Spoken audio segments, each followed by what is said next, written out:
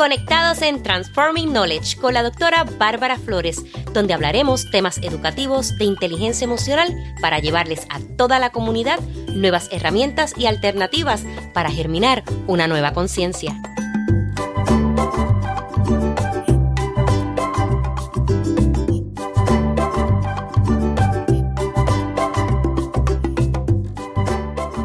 Saludos, soy la doctora Bárbara Flores, especialista en liderazgo educativo e inteligencia emocional, autora del libro El liderazgo escolar y la inteligencia emocional ante la crisis social. Te doy la más sincera bienvenida a tu espacio, Transforming Knowledge. Quiero contarte que hoy me siento como el día antes de cuando estamos esperando a Santa Claus, por esas emociones que te dan de que, ay, ya se me va a dar, voy a tener ese regalo que tanto pedí. Pues, ¿saben qué? Hoy voy a estar entrevistando a Lili García. Qué mejor regalo que ese. Una puertorriqueña maravillosa y un ser humano espectacular. En este episodio número 29 de la segunda temporada, titulado Atención, Plena, Antídoto Mágico. Para mí es un honor y un placer poder entrevistar hoy a Lili García. Saludos, ¿cómo te encuentras hoy, Lili? Muy bien, feliz de estar contigo y con tu público en tu podcast. Bien contenta, aún en medio de las restricciones que tenemos, porque por estos medios podemos comunicarnos con tantas personas, tratar de brindarles ayuda, ¿verdad? En estos momentos tan difíciles que estamos viviendo. Correcto, Lili, así mismo es. Me gustaría, ¿pudieras compartirnos quién es Lili y qué estás haciendo actualmente? Me la pones difícil. ¿Quién es Lili? Yo soy una mujer de 1000 sombreros, ¿verdad? Me identifico como comunicadora, soy conferenciante motivacional, soy coach de vida y tanatóloga certificada. En este momento también soy actriz, locutora y mantenedora de programas de radio y televisión, aunque ahora no estoy activa, excepto con cápsulas en diferentes programas, tanto en radio como en televisión. Y también soy escritora, tengo 9 libros escritos de diferentes temas de autoayuda y motivación. En este momento, pues estoy haciendo mayormente conferencias motivacionales, ya sea corporativas o talleres. En estos momentos, pues obviamente todo virtual, pero ese es el fuerte de mi carrera, ¿no? Esa parte y pues las sesiones de life coaching con clientes privados. Wow, Lili, de verdad que eres una mujer con muchos sombreros, definitivamente. Muy talentosa.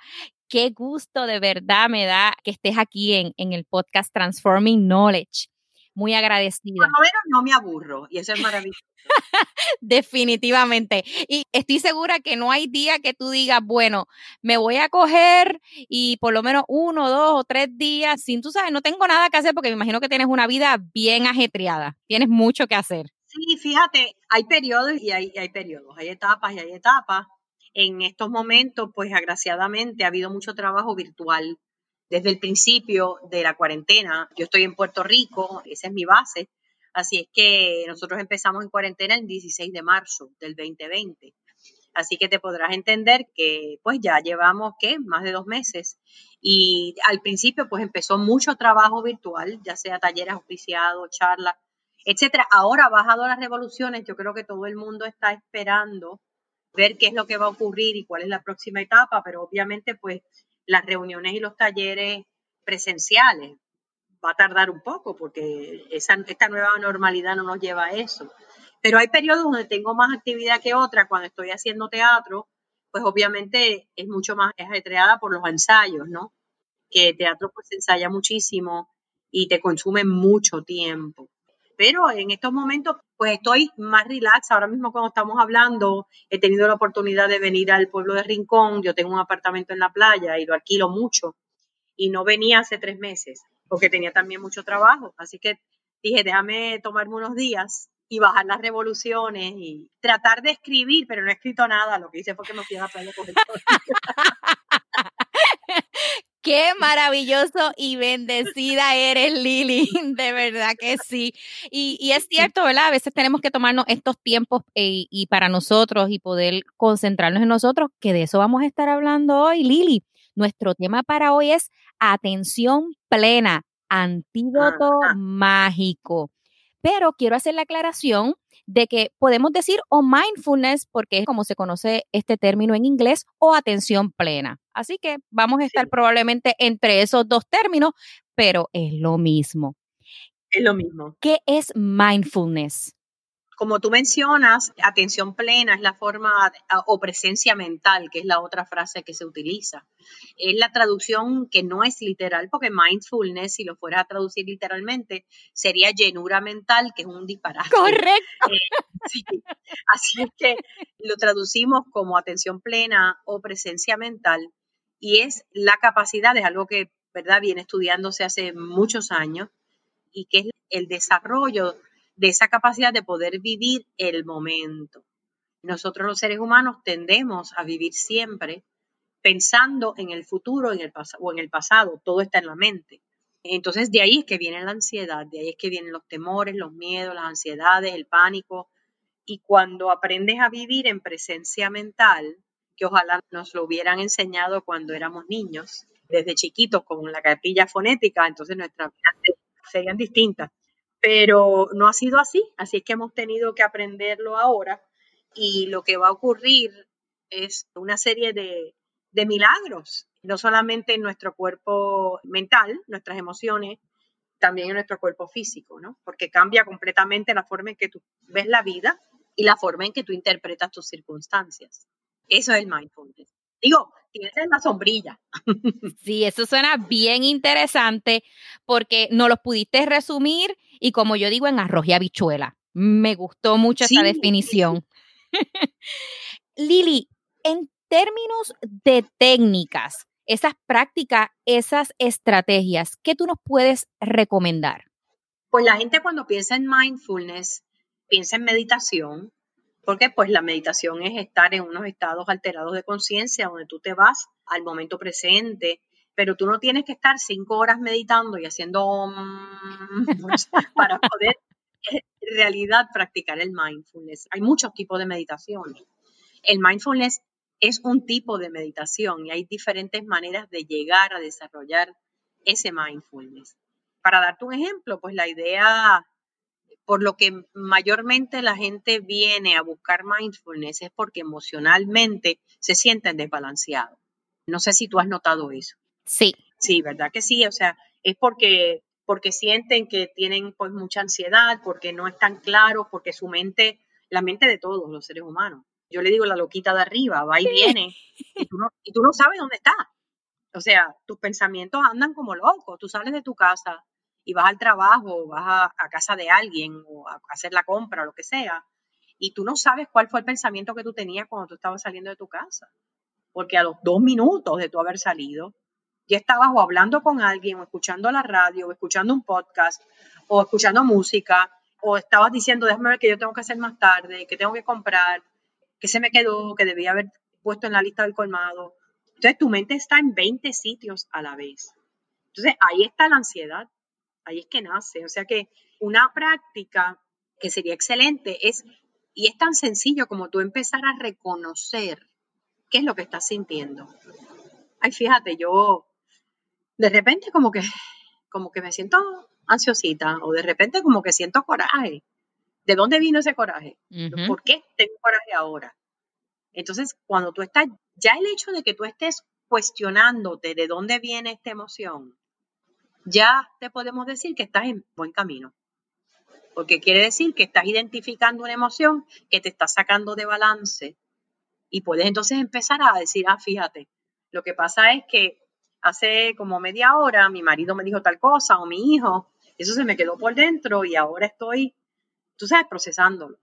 Pero tal vez en ese momento lo que hiciste fue que le saliste de atrás para adelante, disparaste de la baqueta ujú. y ni siquiera pensaste en lo que estaba ocurriendo, porque no reconociste tus emociones. Entonces, el empezar a reconocerlas es empezar a conocerte a ti mismo, porque el problema es que todas las emociones, digo, Bárbara, esta es la pregunta de los 64,000 chavitos, y tú como educadora, no sé si antes te la has hecho o lo has escuchado, es que viene primero el pensamiento o la emoción. Así mismo es. Y es bien famosa esa pregunta. O sea, sí, yo pregunto mucho en mis talleres, en mis charlas, entonces hay personas que te dicen, no, lo primero que viene es la emoción, porque es lo que tú sientes, Exactamente. Ujú, es lo que te mueve. ujú, Pero cuando nos ponemos a escudriñar y miramos para atrás, ujú. la emoción nace de la interpretación que tú le diste a un suceso. Correcto. Si tú interpretas ese suceso de una forma diferente, es posible que la emoción sea distinta. Y nosotros los boricuas que tenemos tantas frases, ¿verdad? Los puertorriqueños tenemos una frase que es cuando te da un corte pastelillo, y tú como puertorriqueña lo sabes. ¿Qué quiere decir eso? Sí, que alguien se te metió en el medio, al frente de tu carro. De tu carro, que te cortó, ¿verdad? Correcto. Ujú. Le llamo el corte de pastelillo porque los pastelillos tienen unos cortecitos que son bien sharp. Entonces es cuando alguien viene y te corta el frente en tu vehículo. Y si tú ibas para el trabajo o ibas para la universidad, se te quedó algo en la casa o estás con prisa, estás tarde, o la que tenga los nenes en el carro y están peleando y tú estás de mal humor, de momento viene alguien, te da ese corte y tú sacas y le dices hasta lo muerto a esa persona. Cierto. Bajas todos los santos, llegas al trabajo, le cuentas a todo el mundo que por poco te mueres, porque alguien por poco te choca y parecía mentira. En el almuerzo, cuando vas a almorzar con un grupo de Lo amigas, repites les otra cuentas, vez. todavía estás pegada al corte pastelillo. Sí, es cierto. Llegas, llegas a tu casa por la noche, el corte pastelillo sigue siendo parte de tu conversación. Y resulta que ese momento, y no, entonces, cuando lo cuentas te vuelves a alterar, Correcto, ¿verdad? vuelves a sentir esa emoción. Ujú. Así somos, los latinos somos bien apasionados. Entonces, pues, lo repetimos y es como si estuvieras pasando por lo mismo. Que ese incidente, esa persona que te cruzó de frente en el carro, te dictó tu estado emocional del día entero. Sí, cierto.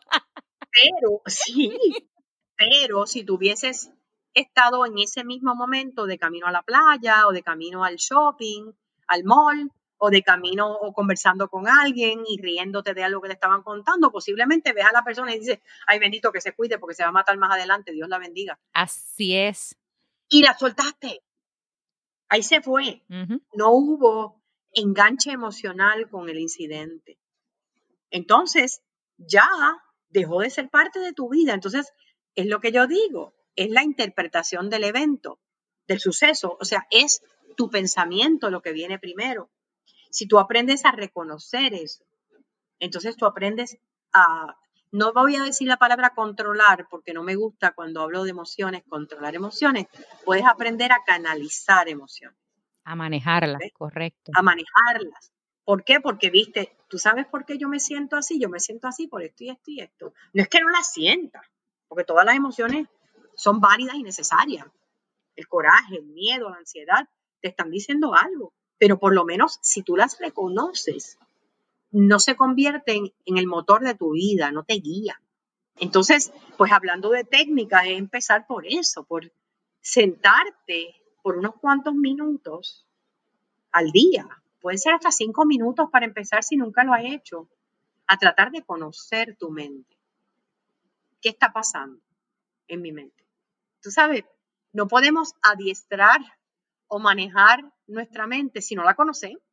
Sí. No podemos. Sí, todo empieza con nosotros. Con nosotros y con conocerla. Ujú. Un ejemplo que también uso mucho es si estas personas que se dedican a maestrar o adiestrar animales salvajes, ya sea para circos o para cualquier cosa, espectáculos, estos tipos de animales que a veces los usan en películas, en todo. ¿Qué es lo primero que hace una persona cuando va a adiestrar un animal? ¿Qué tú piensas que sería lo primero que haría? Tiene que Y conocer al animal, definitivamente.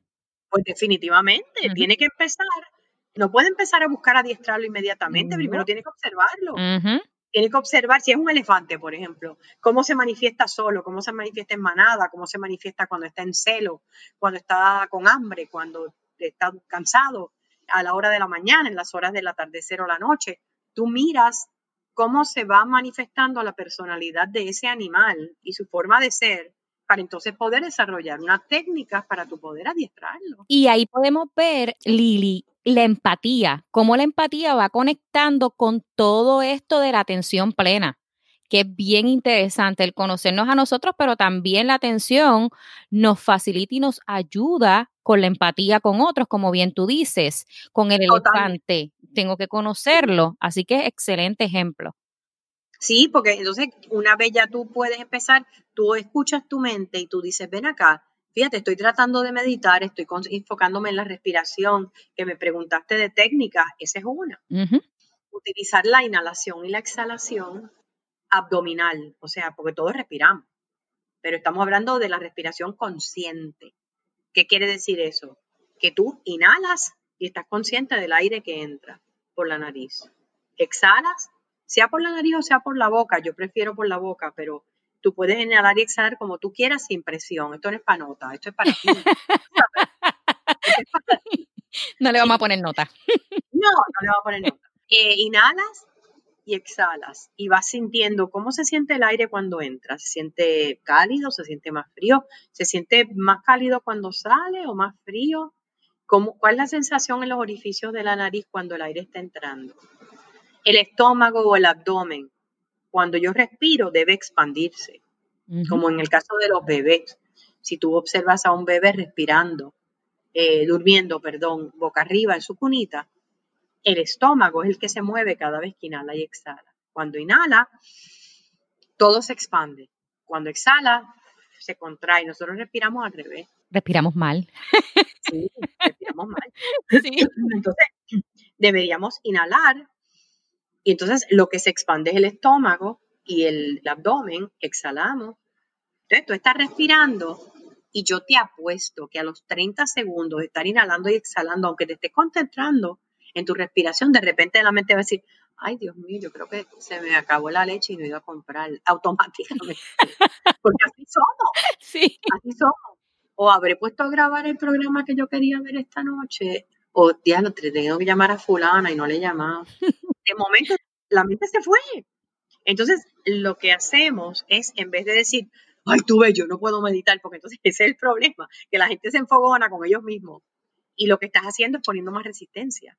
Claro. La idea es que tú inhales, exhales. Ay, fíjate, estoy pensando en que no tengo leche. Fíjate qué curioso. Ok, está bien. Bye. Le pongo alas al pensamiento y dejo que se vaya. Inhalo. Sigo nuevamente respirando en la inhalación, en la exhalación. Esto es una de las técnicas, ¿no? Claro. Entonces, cada vez que venga un pensamiento, tú lo dejas ir y poquito a poco, cada vez vas a ir observando tu mente más. No es que pongas tu mente en blanco o en negro. Eso es bien difícil. Sí. O sea, yo no puedo tener mi mente en blanco o en negro. Lo puedo hacer por momentito, pero yo no soy meditadora experta, ¿verdad? Mis maestros budistas sí lo son, pero yo no. Entonces, pues, buscas alternativas para estar en silencio, para conocer tu mente y para conocer tus emociones. Si tú sabes que tú eres una de estas personas corajudas, de las que disparas de la baqueta que no tiene filtro, tú lo sientes. Tú sientes el coraje como desde el ombligo, desde el plexo solar que te va subiendo cuando vas a decir, Completamente. Ujú. sí, cuando vas a decir o hacer eso que tú sabes que después te vas a arrepentir. En ese momento, respiras, ok, me doy cuenta que estoy a punto de explotar, déjame bajar las revoluciones. Esa es una forma de estar en mindfulness. Déjame yo entender que voy a cometer un error. No es que reprimas lo que sientas, es que dejes la conversación para después. Correcto, y como yo siempre digo, muchas veces no es lo que dices, es como lo dices. Por eso es Ujú. bien importante medir esas emociones y decir, como bien tú mencionas, espérate, déjame respirar profundo, yo vuelvo ahorita y lo voy a decir, pero de otra manera, y te tomas el tiempo para bajar esa emoción. Estoy totalmente de acuerdo contigo, Lili. Sí, y esa es una forma de empezar a vivir el mindfulness. ¿De qué te vale estar meditando y conocer tu mente si no hay un cambio en tu vida? O sea, el mindfulness debe reflejarse en un cambio. Lo que pasa es que no es fácil vivir en el presente, porque la mente siempre va a buscar irse para otro sitio. Entonces, ahí es que está este ejercicio de respiración que te mencioné, y hay otras técnicas. Hay una que con grounding. No sé si la conoces. ¿Conoces el término grounding? No conozco esa, cuéntanos de esa. O grounding, yo estuve, el otro día lo utilicé en uno de los segmentos que tengo en televisión y a mucha gente le gustó, y en algunas de las charlas o meditaciones que tengo por Facebook Live, pues también hablé sobre esto. El grounding es cuando tú sientes que estás bien ansiosa, que la ansiedad siempre es hija de que estás viviendo en el futuro. Uh-huh. Porque si piensas en la última vez que te dio ansiedad, es porque estabas pensando en algo que tú sabes que no tienes control sobre eso. Cierto. Entonces, en el momento en que se está sintiendo ansiosa, como de todas maneras no puedes hacer nada al respecto, pues el grounding es una técnica que se usa para gente que le dan ataques de pánico, que obviamente son el resultado de su mente. ¿Qué es un ataque de pánico? El que tú estás pensando en algo que tú no puedes controlar y empieza el nivel de ansiedad. Lo que pasa es que la gente que le da ataques de pánico, pues entonces hiperventila, se pone bien nerviosa, empiezan a sudar. Y hay gente que le da hasta guiando y es una cosa que puede ser peligrosa en un momento dado. Piensa que te está dando un ataque al corazón. Uh-huh. O sea, no tienes que llegar a eso, pero en un momento de ansiedad o en un momento donde estás bien estresado o estresada, vete a un espacio, aún así lo puedes hacer hasta en el carro, pero bueno, trata de buscar si estás, por ejemplo, en el trabajo, o estás trabajando desde la casa o lo que sea, vete a un espacio que te separe del lugar de estrés. Y en ese espacio, lo que vas a hacer, el grounding es echar tierra, agarrarte a la tierra. ¿Y qué es agarrarte a la tierra? Te vas a agarrar de tus 5 sentidos. Y esos 5 sentidos tú te los vas a agarrar de esta forma. O sea, estamos hablando de la visión, audición, el olfato, el gusto y el tacto, ¿verdad? Sí, Lili, tú sabes que esa técnica yo la llegué a utilizar, te había mencionado que no, pero sí la utilicé en un live que hice con la doctora Karen García. Ella es psicóloga clínica y fue espectacular porque lo hicimos en vivo y fue bien chévere y la gente nos reaccionó muchísimo de las cosas que estaban sintiendo, lo que estaban en ese momento, como decimos, oliendo, lo que estaban viendo. Muy chévere, sí, ya recuerdo el grounding. Es una técnica de mindfulness de momento para tú poder entonces ubicarte en el momento presente. Y es que, por ejemplo, de la forma en que yo lo hago, porque hay muchas versiones, tal vez la de la doctora es diferente a la mía, la que yo hago, tú empiezas, por ejemplo, identificas inmediatamente 5 cosas que tienes al frente tuyo. 5. Yo aquí puedo identificar que tengo una botellita de agua, que tengo, ¿verdad?, la computadora a través del cual estoy grabando, tengo el monitor del televisor al frente, un cojín al lado, la mesa. 5 cosas rápidas que tú puedas identificar frente a ti. Después, por lo menos 4 que puedas escuchar. ¿Qué estás escuchando en estos momentos? Si estás escuchando gente en tu casa hablando, si estás escuchando la radio, si estás escuchando la televisión, un vecino al frente que está cortando la grama, lo que sea. 4. 3, del olfato, que tú puedes oler, tal vez las manos, ahora que nos estamos lavando tanto, sí, ¿verdad? Con hand sanitizer, tal vez el olor a la ropa que tengas en este momento, tal vez el olor a tu perfume, alguien está cocinando o haciendo café, 3 cosas que tú puedas oler en ese momento. El gusto, ahí te vas a 2 cosas que tú puedas saborear, tal vez me comí un chicle hace un ratito, o puedes saborear lo que cenaste, o lo que comiste, tal vez si es por la mañana, pues el café todavía lo tienes, el sabor, 2 cosas por lo menos. Aunque no identificas nada, te estás enfocando en buscarlas. Y eso es lo importante. Y por último está el tacto. Lo que tienes al frente, si tienes cualquier tipo de superficie al frente, ¿cómo se siente? ¿Es áspera? ¿Es suave? ¿Cómo se siente tu piel? ¿Cómo se siente la tela de la ropa que tienes puesta? ¿Cómo se siente el lugar donde estás sentada? Lo tocas, ¿cómo se siente eso? Y sin darte cuenta, en 2 minutos o menos, te fuiste de tu mente, ¿verdad? Como dice en inglés, you are out of your mind. uh-huh. Y te fuiste exactamente a través de los sentidos y te bajó la ansiedad, porque ya no te acordabas ni por qué la tenías. Total. En esos 2 minutos pudiste hacerlo porque te enfocaste en algo en el momento. Si no lo quieres hacer o si no lo puedes hacer con los 5 sentidos, lo puedes hacer con un mantra o una frase de poder también. Yo ahora mismo que estamos, a veces nos da mucha ansiedad cuando vamos a los supermercados o a las farmacias, a lugares donde hay mucha gente y tú ves personas que tal vez no están guardando el distanciamiento o que una vez dentro del hogar se quitan la mascarilla y tú se supone que no se la quiten. Uh-huh. Y pues antes yo me sentía tal vez un poco más ansiosa porque me pasaba, ay Dios mío, ahí vienen, ay mira, esa no tiene mascarilla, ay mira, ay Dios mío, ¿cuánto se acercó? Está a menos de 6 pies. Entonces uno con la paranoia. Sí. Y entonces te drena, sales exhausta del lugar. Entonces yo decidí que yo lo que iba a hacer es en ese momento enviarle bendiciones a la gente, que es una forma de enfocarme en el momento, utilizando una frase que es de una práctica o una meditación de compasión amorosa. El meta practice es de compasión amorosa que dice, may you be well, may you be happy, que estés bien, que estés feliz, que estés bien, que estés Qué feliz, bello.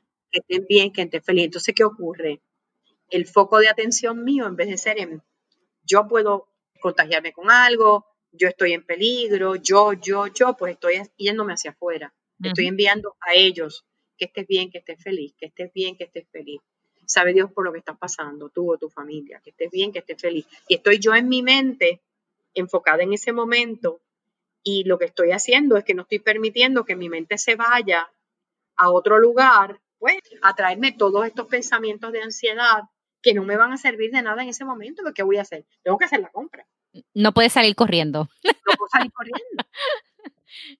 O sea que ahí tienes unos cuantos. Sí, Mira, Bárbara, en realidad, toda cosa que tú haces durante el día, todo lo que tú hagas que sea automático. ¿Qué hacemos nosotros automático? Prácticamente todo. todo. Ujú. Bañarnos, lavarnos los dientes, Recoger la cama, desayunar. comer, cualquier comida del Ajá. día. La hacemos viendo televisión, la hacemos hablando con gente. Lo que dice Thich Nhat Hanh, que es uno de los grandes maestros del mindfulness, ¿verdad? El monje vietnamita, budista, que ya tiene 90 y pico de años, está muy malito y ya no está dando conferencias ni charlas, pero los libros de él son espectaculares.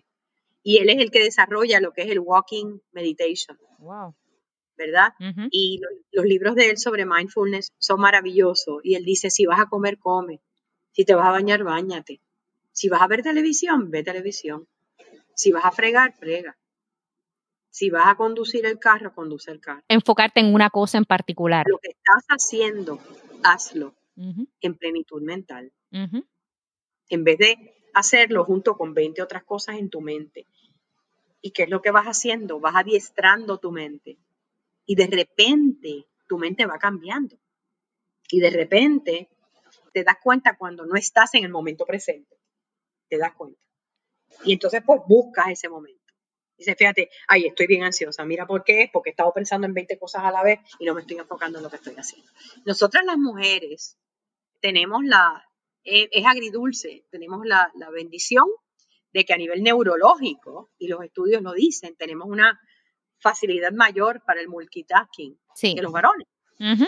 El multitasking, pues, es la capacidad de hacer 5 cosas a la vez, pero nos creemos que porque neurológicamente podemos hacerlo, tenemos que hacerlo. Exacto. Y lo cierto es que no hay cuerpo que aguante. Nosotras nos creemos Wonder Woman y Superwoman Ujú. y estamos constantemente forzándonos y desenfocando nuestra mente. Por eso es que generalmente hay más ansiedad. Los varones, estoy hablando en términos generales, puede haber excepciones, Claro. pero en términos generales tienen esa capacidad para desconectarse, Sí, bien pero que es fácil. una cosa, pero bárbara, Yo admiro eso. pero bárbara. Yo a veces en mi charla pregunto, cuando hay muchos varones presentes, talleres corporativos, etcétera, les digo, ¿cuántos de ustedes, los chicos, se sienten culpables por no hacer nada por un ratito? Y me miran como, ¿y de qué rayos habla ella? Como esto es normal. Esto es normal, ellos no reconocen el concepto. Ajá. Nosotras hasta nos sentimos culpables de cualquier cosa. Sí. Si estamos dedicándonos tiempo que es nuestro, cuando, ay Dios mío, aquí estoy dándome un vinito con mis amigas, cuando tengo que hacer laundry, Ujú. o tú sabes, ese Sí. tipo de pensamiento constante, siempre hay algo detrás. Entonces, tenemos que aprender que cuando estamos allí, estamos allí. Después que nos vayamos, pues mira, pensamos en lo otro. Sí, hay que disfrutarse el momento y la gente con la que estás compartiendo y más que todo disfrutarte a ti mismo, que se nos olvida y siempre Sí, queremos complacer a los demás y hacer por los demás, tenemos que pensar en nosotros. sí, Maxime, que tú no estás donde estás físicamente, tú estás donde está tu mente. Exactamente. Si tu mente está en otro lugar, tú no estás ahí. Y la Ujú. idea es que tú estés allí y que tú puedas escuchar en mindfulness y que tú puedas disfrutar y te puedas reír y puedas llorar, porque a veces en encuentros, pues eso es parte del proceso de sanación. Pero si tú vas a fregar, por ejemplo, úsalo como un ensayo de mindfulness. En ese momento estoy cogiendo la esponja, la estoy agarrando en mi mano, estoy echando el jabón, aquí estoy limpiando, qué sé yo, el vaso o el plato. A la misma vez estoy agradeciendo que hubo prosperidad en mi casa para que ese plato estuviera lleno. Y entonces lo estoy poniendo a escurrir. Mira, a los 30 segundos de empezar a hacerlo, la mente se te va a ir otra cosa. Eso es, olvídate, eso Eso es es given, normal. normal completamente.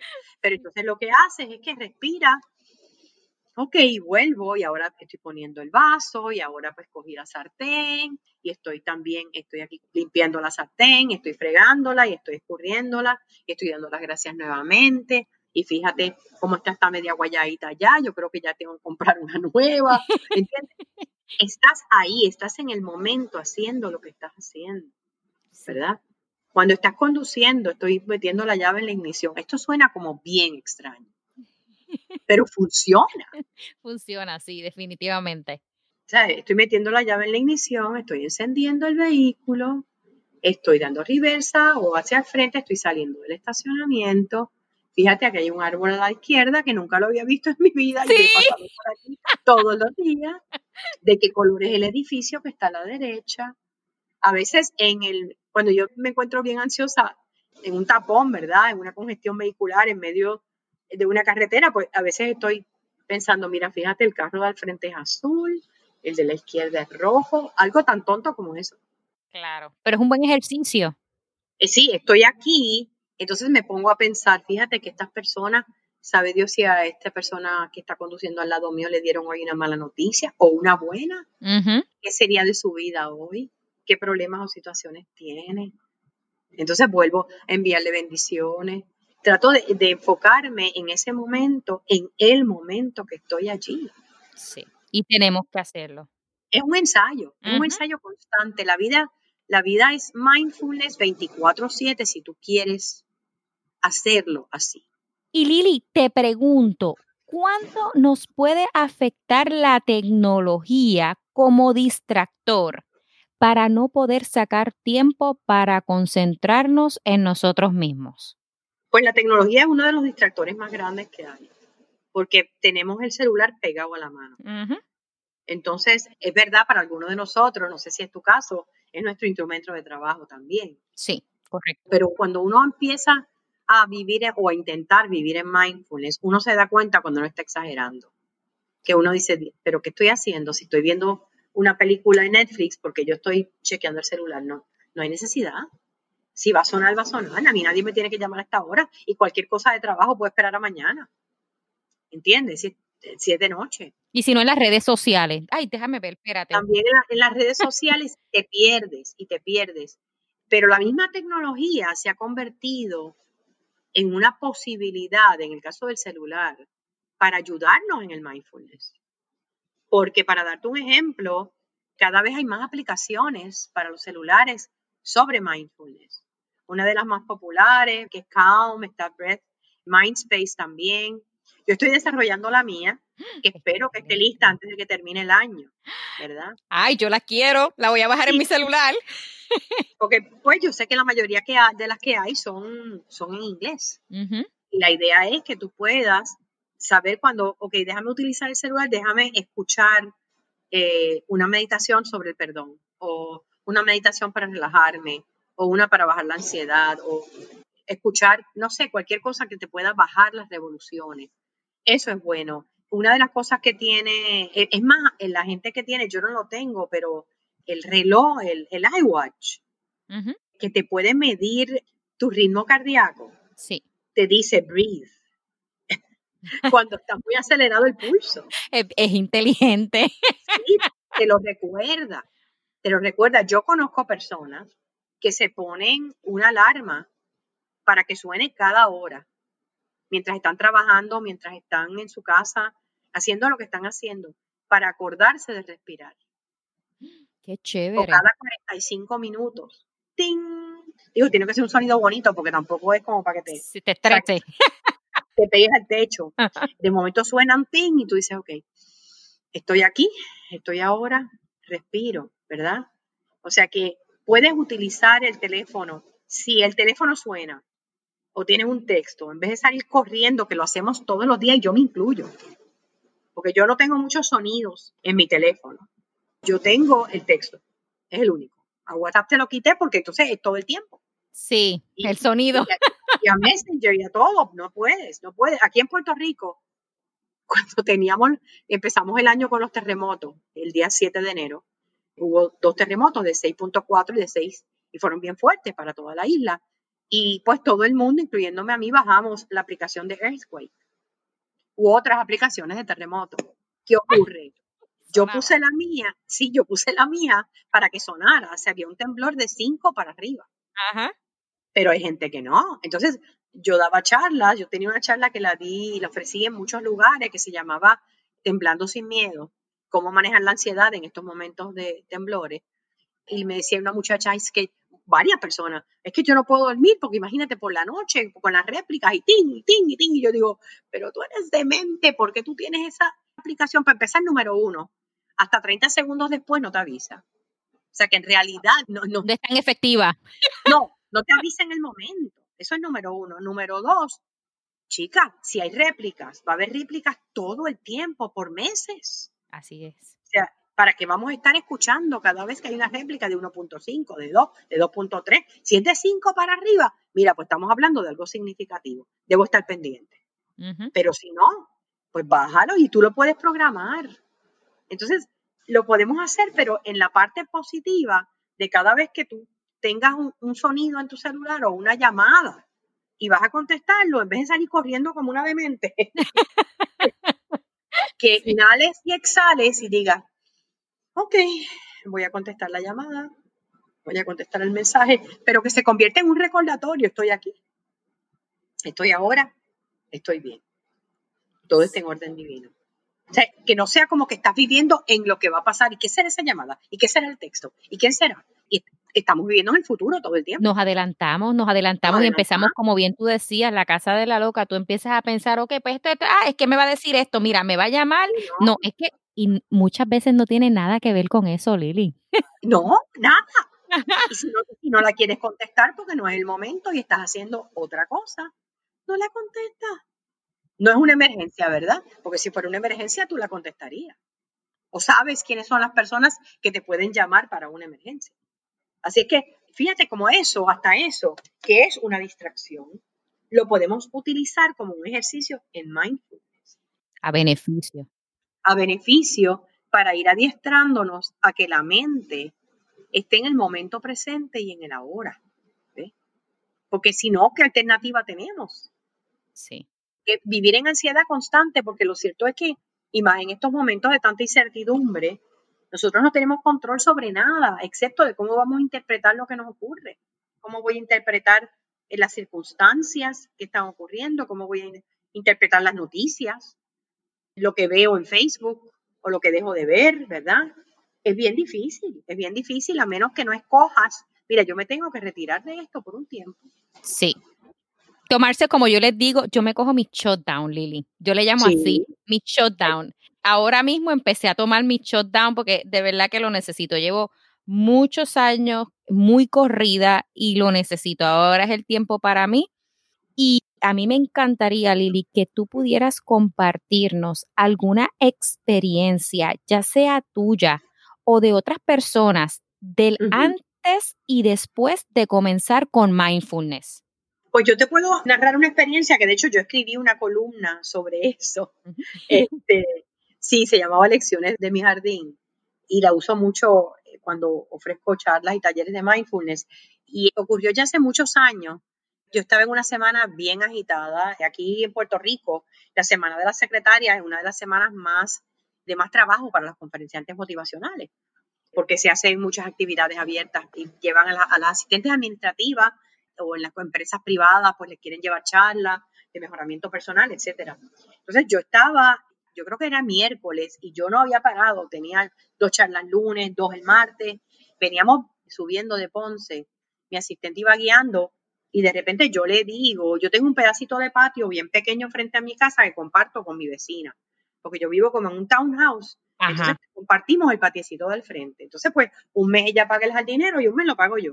Entonces, yo le digo a Ana, le digo, ay, yo tengo que llamar a Inocencio, que es mi jardinero, un señor dominicano divino. Entonces le digo, tengo que llamar a Inocencio porque el patio está, muchacha, esta mañana cuando salí me di cuenta que ese patio está perdido al frente y él no acaba de ir. Entonces, pues, déjame aprovechar y llamarlo ahora porque después se me va a olvidar. Y llamo a Inocencio. Inocencio. Y le digo, mi Inocencio, doña, él me dice doña Lili. Yo digo, doña Lili, de la vecina de Noris, para que usted, si puede pasar, por favor, cuando pueda. Me dice cuándo. Y me dice, doña Lili, de Villaverde. Y yo le digo, sí. Me dice, pero si yo fui el lunes.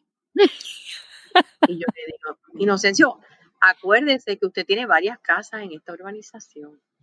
Tal vez está confundiendo la casa porque yo salí de allí esta mañana y el patio no estaba hecho. Y me dice, pero si yo fui el lunes. Y yo le dije, está bien, no te preocupes, pues no se preocupe, no sé, yo perdóneme, ¿verdad? Y engancho y le digo a Ana, este Inocencio está más despistado que el carajo, imagínate. Bárbara, tú me vas a creer. El patio estaba hecho. Sí. Cuando llegamos a casa, yo me bajo y le digo a Ana, el patio está hecho. Nos echamos a reír las dos y llamo a mi vecina y le digo, Nori, ¿cuándo vino Inocencio? Me dijo, el lunes. Yo había entrado y salido yo no sé cuántas veces de mi casa. Wow. Yo había visto el patio, pero yo no lo había mirado. Esa es la diferencia de vivir en mindfulness.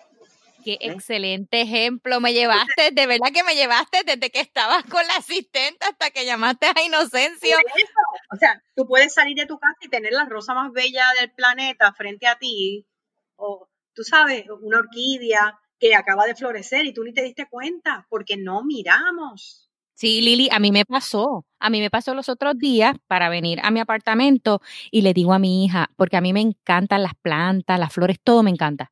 Y le digo, mira, pero qué bello ese árbol. Obviamente yo vivo en New Jersey y el frío, las hojas se caen y todo lo demás, pero floreció. Y ella me dice, mamá, este es el tercer año que pasamos, siempre ha estado ahí ese árbol y de verdad que tú no habías visto las flores. Y fue como que, ¿en serio? Pues Y me tienes que dice, empezar a respirar. sí. Y me dijo, siempre ha estado ahí. Así que Sí. definitivamente que me identifico contigo. Y es el mismo lugar y pasamos por el mismo sitio. Y no, mira, este apartamento donde yo estoy, yo, o sea, no vivo aquí, pero lo tengo hace como 17 años. O sea, un montón de Muchísimo tiempo. tiempo. Ok, yo nunca en la calle donde estoy había pasado más allá de mi edificio. Yo llego aquí, entro, salgo, entro, pero yo no había conducido más allá de mi edificio. Hoy fui por primera vez. Estabas en piloto automático. En piloto automático. O sea, yo dije, pero déjame mirar esta calle, si es la calle donde yo, tú sabes, y es una calle sin salida, pero hay un montón de casas bien bonitas y yo nunca las había visto, porque nunca había pasado por ahí. Entonces, nos ayuda a poder estar más presentes y cuando estamos más presentes en nuestras vidas, vemos más. Y lo que mencionabas anteriormente de la empatía, empiezan a cambiar también nuestras relaciones interpersonales porque el mindfulness nos lleva a escuchar en mindfulness, que son otros 20 pesos. Ajá. Nosotros hablamos en una conversación, pero si yo estoy hablando contigo y tú me dices algo que a mí no me gusta, la loquita de arriba empieza, deja que Bárbara se calle, que yo le voy a sacar la que me hizo hace 6 meses, porque no es justo que ella me esté diciendo esto ahora cuando ella se supone que me hubiese ayudado y no me ayudó, y yo te dejé de escuchar inmediatamente. Sí. Tú estás hablando, pero Ujú. en el momento en que yo estoy pensando que te voy a responder, se convirtió en un monólogo, porque yo dejé de escucharte. Entonces, cuando tú vives en mindfulness, tú puedes decir, espérate un momentito, acabas de decir algo que yo no sé si yo entendí lo que tú dijiste, pero lo que estoy sintiendo es esto. Eso fue lo que tú quisiste decir en ese momento, porque te diste cuenta y porque quieres escuchar a la persona. Ujú. Esa comunicación. Y puede ser que efectivamente lo que la persona dijo es algo que a ti te molesta, pero entonces lo trabajan. Pero por lo menos no estaba en tu mente y peor te quedas con eso por dentro y no lo discutes. ¿ves? Ujú. Entonces, el escuchar en mindfulness transforma completamente tus relaciones interpersonales porque tú empiezas a responder de otra forma. Hay personas que tú tienes una conversación con ellas y en realidad, entre mirar el celular y pensar y juzgar en lo que tú estás diciendo, no se acuerdan mañana de lo que tú hablaste con ella. No se acuerdan, Cierto, eso pasa. Y he ¿sabes? pasado, ¿tú te acuerdas lo que hablamos? Y la persona realmente lo que estaba era conectada al teléfono. Entonces, como decía Goldman hace unos años atrás, en el 2013, un artículo que yo leí, Lili, que quiero compartir contigo. En el 2013 él decía, hace 8 años, así que imagínate, en el 2005 salió un término en inglés, pero en español le llamaban perplado. Y era perplejo y enfadado, que es cuando la persona, está chévere, ¿verdad? Ese Sí, término. Es cuando la persona te está hablando, está contigo, pero está ahí conectado en el celular. Entonces, pues mira, después termina molestando si tú dices, pero ¿y qué pasó? Es que esa persona no estaba conectada contigo. Estaba en otro mundo, como yo le digo, hipnotizado. sí. Es otro mundo y es una falta de respeto y Total.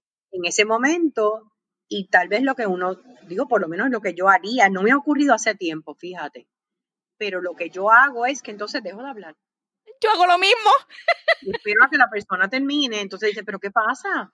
Pues ¿qué pasa? Cuando tú tengas el momento, pues tenemos la conversación, porque yo no quiero quedarme hablando sola, Ujú. ¿sabes? Entonces no nos damos cuenta que nos estamos también agotando, porque tú tienes que contestar algo urgente. Dímelo. Dime, mira, te voy a pedir excusas. Necesito contestar este texto. Es algo de trabajo o es importante, es mi mamá que me está llamando, lo que sea. Y a mí no me va a molestar. A mí lo que me molesta es que ignores completamente la presencia de otra persona, Ujú. como si tú no estuvieras allí, Ujú. porque es una falta de respeto y no es vivir en mindfulness y no es estar en el momento. Entonces tenemos que empezar a trabajar con eso para poder ser más empáticos con otras personas. Una de las cosas que nos roba también de la empatía es el juicio, ¿verdad? Sí. Y todos lo hacemos, todos. Si estamos vivos y respiramos, nosotros enjuiciamos a los demás, todos. Sí. Es cuestión de que te des cuenta que lo estás haciendo, porque por ahí empezamos. Sí, que lo identifiques, que lo estás haciendo. Porque una vez lo identificas, entonces pues puedes empezar a trabajar con eso. ¿Por qué yo estoy enjuiciando a esa persona? Porque la culpa no es de la persona, es mía. Ujú. ¿Qué es lo que me molestó? ¿A dónde me llevó? ¿Es que me recuerda a alguien que yo conozco? ¿Es que la forma en que habla, estoy sacando conclusiones que tal vez no son las correctas? Los prejuicios. Los prejuicios que tenemos, todo eso. Pero Ujú. si tú vives en mindfulness y lo cultivas, en ese momento te das cuenta. Y eso cambia pues las relaciones interpersonales. Es bien importante que Sí. el mindfulness es para todo, para todo, para todo en la vida. Definitivo, Lili. Y nos has dado un montón de recomendaciones a lo largo de la entrevista, pero yo quiero hacerte esta última pregunta, Lili. Cuéntame. ¿Por qué tú recomiendas la práctica de mindfulness y qué beneficios nos trae? Mira, los beneficios son muchos.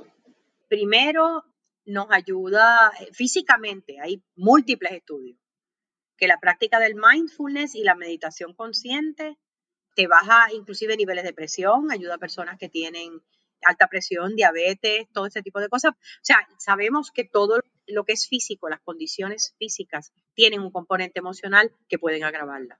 No es que sean emocionales, no estoy diciendo eso, pero el componente emocional puede agravar o mejorar cualquier condición, tu De actitud. acuerdo. Ujú. O sea que en el momento en que tú empiezas a practicar el mindfulness, físicamente la conexión que nosotros tenemos con nuestras emociones y nuestro cuerpo físico que hay, y la energía, empiezan entonces a bajar las revoluciones y tu salud comienza a mejorar. Comenzamos a ser menos neuróticos. Y cuando hablo de neuróticos es que todos tenemos una dosis de neurosis en nuestra vida. Sí. Algo que nos saca por el techo, algo que no nos gusta. Somos de apegos y aversiones. Esto me encanta tal cosa o yo no soporto tal cosa. Ujú. O sea, el mindfulness te lleva a ir encontrando el camino del medio, ¿ves? A irte yendo de los extremos. Los extremos siempre nos desbalancean emocional y físicamente. Te va a ayudar a conocer tu mente, que ya lo hemos mencionado, y a conocer de dónde vienen tus pensamientos, ¿Y por qué entonces nacen esas emociones? Eso quiere decir que tú te conoces mejor. El proceso de autoconocimiento tuyo es mayor. Aprendes a perdonarte, aprendes a ser más compasivo contigo mismo y aprendes a tener mejores relaciones. Automáticamente empiezas a tener mejores relaciones interpersonales porque puedes tomar responsabilidad por tu vida. O sea que eso quiere decir que puedes pedir perdón y dar perdón. Tan importante eso. Claro. Entonces, tú no puedes pedir perdón o dar perdón si todo lo que te ocurre a ti es culpa de otro. Y tú no tienes nada que ver con eso. Cuando tú empiezas a practicar el mindfulness, tú te das cuenta que independientemente de que sea otra persona la que te haya hecho algo, el perdonarlos te va a liberar. A ti. Olvídate de ellos, a ti. Yo lo he experimentado, Lili. Sí, yo también. Es maravilloso. Por eso es que dice el Dalai Lama que el perdón es un acto de egoísmo inteligente. Porque si vas a ser Total. egoísta, ¿por qué? Porque lo estás haciendo para ti.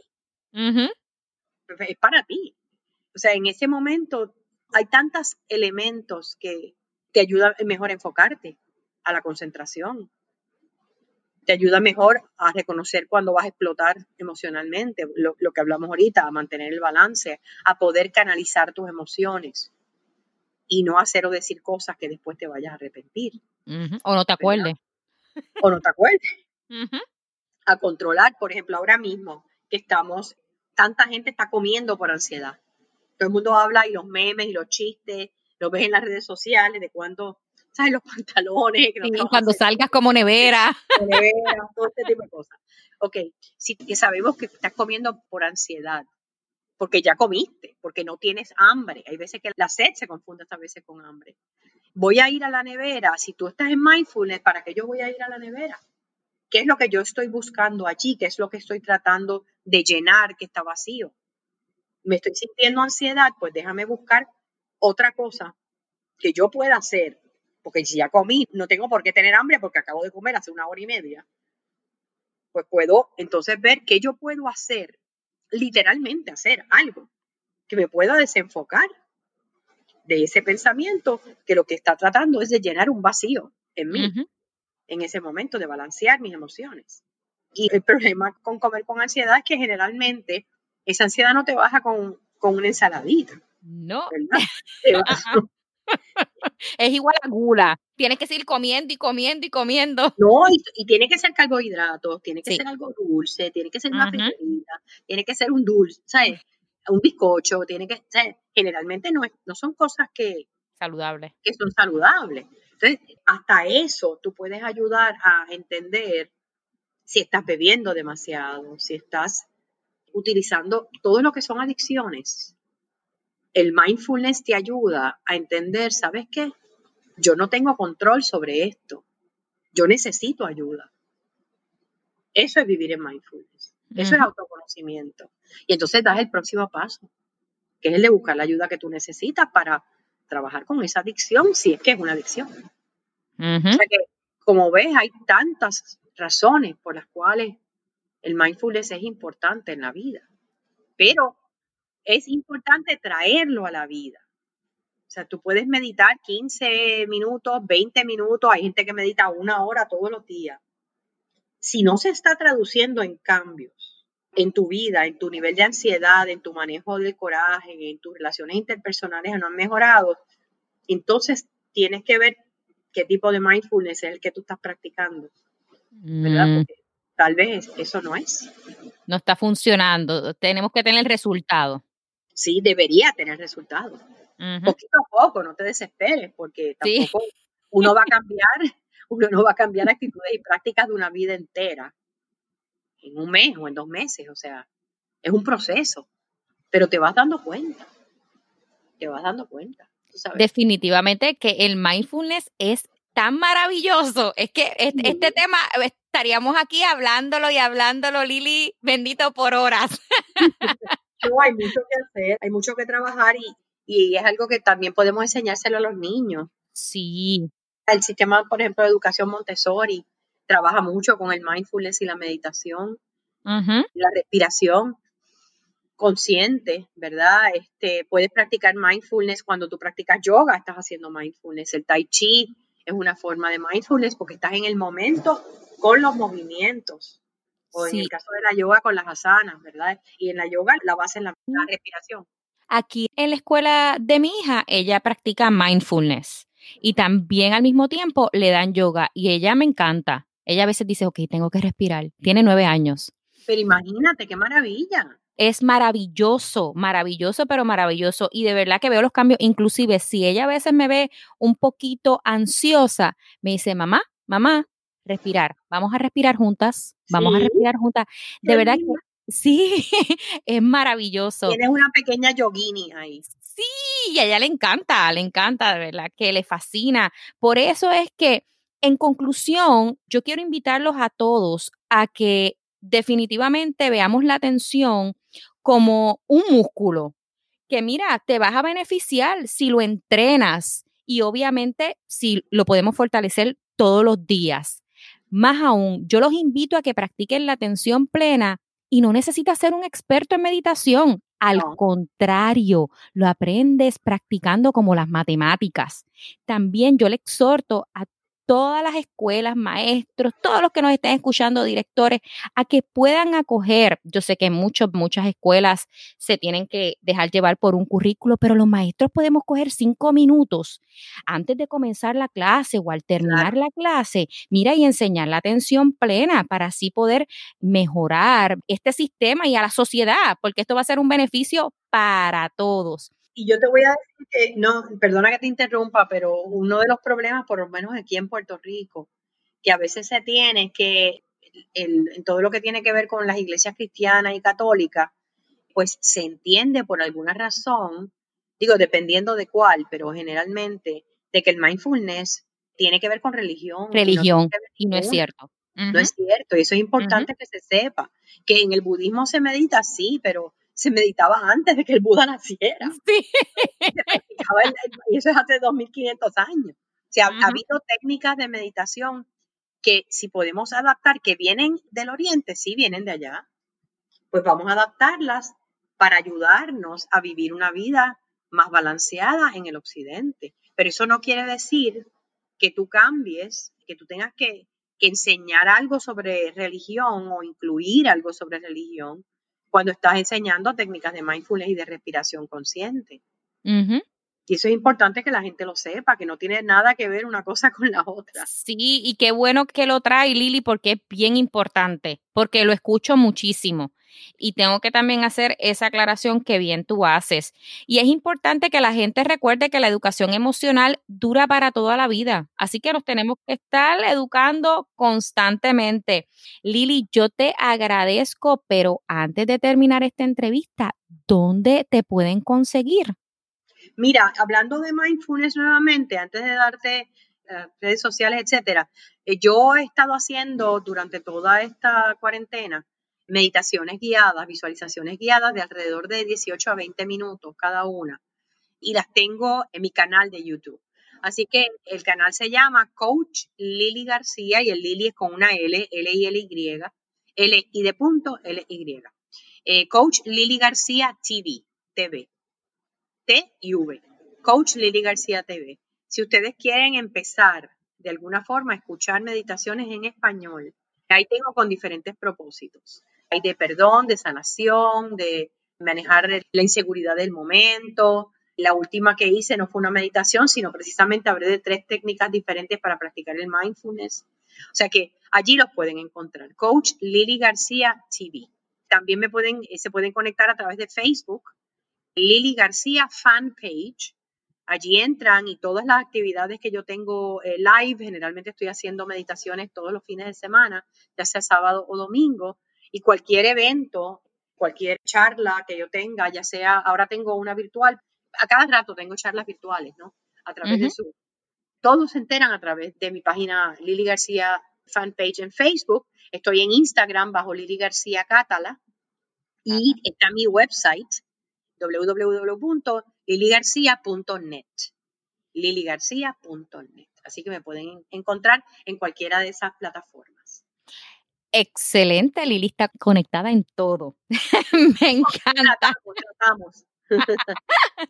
Bueno, Lili, quiero agradecerte por haberme dado de tu tiempo y habernos brindado todo tu conocimiento. De verdad que un honor que hayas estado aquí compartiendo con nosotros. No, gracias a ti, Bárbara, por la oportunidad siempre de servir y de llevar el mensaje de la importancia de crecer en la práctica del mindfulness o de la presencia mental, de la mente plena, porque de verdad que transforma vida. Así que vamos a empezar poquito a poco, transformando nuestra propia vida, transformamos nuestro círculo, nuestra comunidad, de ahí a nuestro país y de ahí al planeta, y a eso vamos. Muchísimas gracias y voy a terminar con el mantra de compasión que tú nos mencionaste al principio, Lili. Que estés bien, que estés feliz. Que estés feliz, que estés bien tú también y que estés feliz. Gracias, Bárbara, muchas bendiciones. Igualmente para ti. Te invito a mi página web www.barbaraflores.info, donde encontrarás información sobre los servicios que ofrezco, tales como talleres, seminarios, asesoría, el enlace de podcast, el enlace de YouTube channel y también mis redes sociales para que me sigas y estés al tanto de todo lo que está pasando con Bárbara Flores. Hasta la próxima.